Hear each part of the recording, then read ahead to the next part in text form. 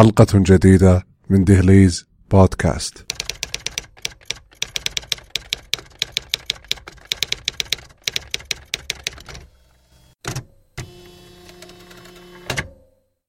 السلام عليكم. في عصرنا الحالي انقرضت كثير من المهن بسبب أن التطور قد محقها، فمثلا نجد أن الرجل المنبه والذي كان يوقظ الناس من نومهم في أوروبا قديما قد اختفت وظيفته بسبب أن الساعة المنبهة قد اخترعت وقضت على تلك الوظيفة، أو تلك المهنة الشهيرة في الماضي والتي تتطلب ذهاب ممتهنيها إلى مناطق نائية ذات كثافة جليدية من أجل تقطيع الثلج سواء بمنشار أو بآلة، وحمله على عربات خاصة استعدادا لبيعه للمنازل من أجل الحفاظ على الطعام طازجا. ولكن مع ظهور الثلاجات ومكيفات الهواء تلاشت هذه الوظيفة تدريجيا. توقعات مستقبل التوظيف لا تصيب في كل مرة، لكنها تعطي فكرة عامة قد يكون عليه سوق العمل في السنوات المقبلة. ترسم بعض التوقعات مشهدا سوداويا عن مستقبل التوظيف، إذ أن نصف الوظائف الموجودة اليوم لن تكون متاحة عام 2030 نظرا للتغييرات التي ستطرأ على سوق العمل.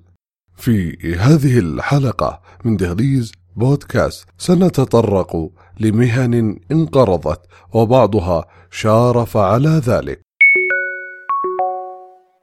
بدأت التكنولوجيا تتسلل شيئا فشيئا إلى المصانع والمؤسسات وتحتل مكان اليد العاملة لدرجة باتت تشكل تهديدا حقيقيا على عمل الإنسان ورزقه. فأغلب البنوك تقدم خدمات إلكترونية عن طريق مواقعها على الإنترنت تغني عن زيارتها، وبات من السهل إنجاز المعاملات المالية والتحكم بالحساب المصرفي عن طريقها، وبات من السهل أيضا سحب الأموال من خلال الصرافات الآلية وتحويلها إلى أي مكان في العالم من خلال شركات الخدمات المالية مثل باي بال.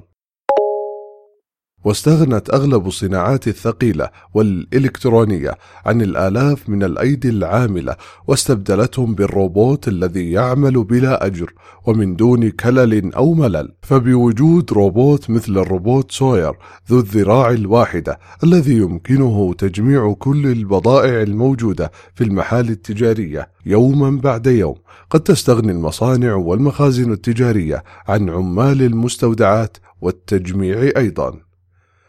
ويعتبر روبوت سوير واحدا من أدق أنواع الروبوتات، حيث يقوم بعدد من المهام التي تعجز آليات أخرى عن القيام بها، كما أنه يمتلك ذراعا واحدة. وتبرز استخداماته الرئيسية خصوصا في المجالات الصناعية على سلاسل الإنتاج. ليست الخدمات البريدية في عداد الخدمات التي يمكن الاستغناء عنها، ولكن من المتوقع أن تأخذ شركات البريد إجراءات لخفض تكاليفها الكبيرة وتحسين خدماتها وتسريعها. وقد تنتقل تلك الشركات في المستقبل القريب لاعتماد الطائرات المروحية أو الطائرات بلا طيار على غرار شركة أمازون الأمريكية التي أعلنت عن تطويرها برنامج برايم إير الذي ينقل بضائعها إلى بيوت زبائنهم عبر الجو. اعتماد أمازون على هذه الخدمة في المستقبل القريب قد يعني أن سوق العمل لن يكون بحاجة إلى عامل البريد لتوصيل الأغراض إلى المستهلكين مستقبلا. ترسم المكتبة الزاخرة بالكتب والعابقة برائحة الورق مشهدا رومانسيا لمحبي القراءة. وفي تلك المكتبة أمين المكتبة الذي عاش طوال عمره فيها وقرأ الكثير من الكتب التي جاءت إليه. قد شهدت السنوات الماضية انخفاضا حادا في عدد قراء الكتب المطبوعة مع انتشار الأجهزة الإلكترونية المخصصة للقراءة والتي تخفض من سعر الكتاب.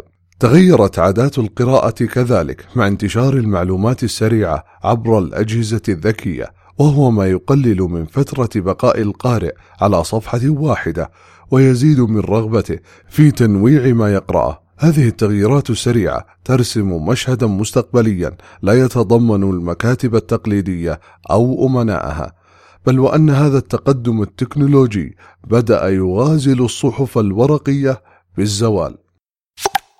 أما المحلات التي كانت تبيع أشرطة الفيديو فانقرضت، وكذلك أشرطة الكاسيت. صحيح أن الكثير منهم قد غير طريقة البيع إلى طريقة حديثة كالبيع على أقراص ممغنطة للأجهزة الحديثة، لكن التقنية قد تأكلهم أيضا، حيث أن الكثير من المواقع توفر الصوتيات والفيديو على مواقعهم، والتي يمكن تحميلها بمبلغ مالي قد يكون في كثير من الأحيان أرخص من تلك المحلات.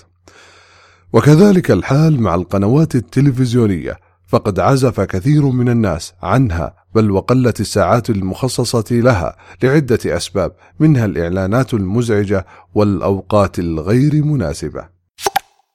أما صانع الأحذية أو الإسكافي فهي بالكاد نراها في بعض الممرات القديمة وهي في طريقها للاختفاء، فقد كانوا يذهبون إليه لصنع أو ترميم الأحذية، وبسبب الاستيراد الكبير أصبحت هناك الكثير من الخيارات المتنوعة، مما جعل الإسكافي صاحب مهنة شارفت على الزوال.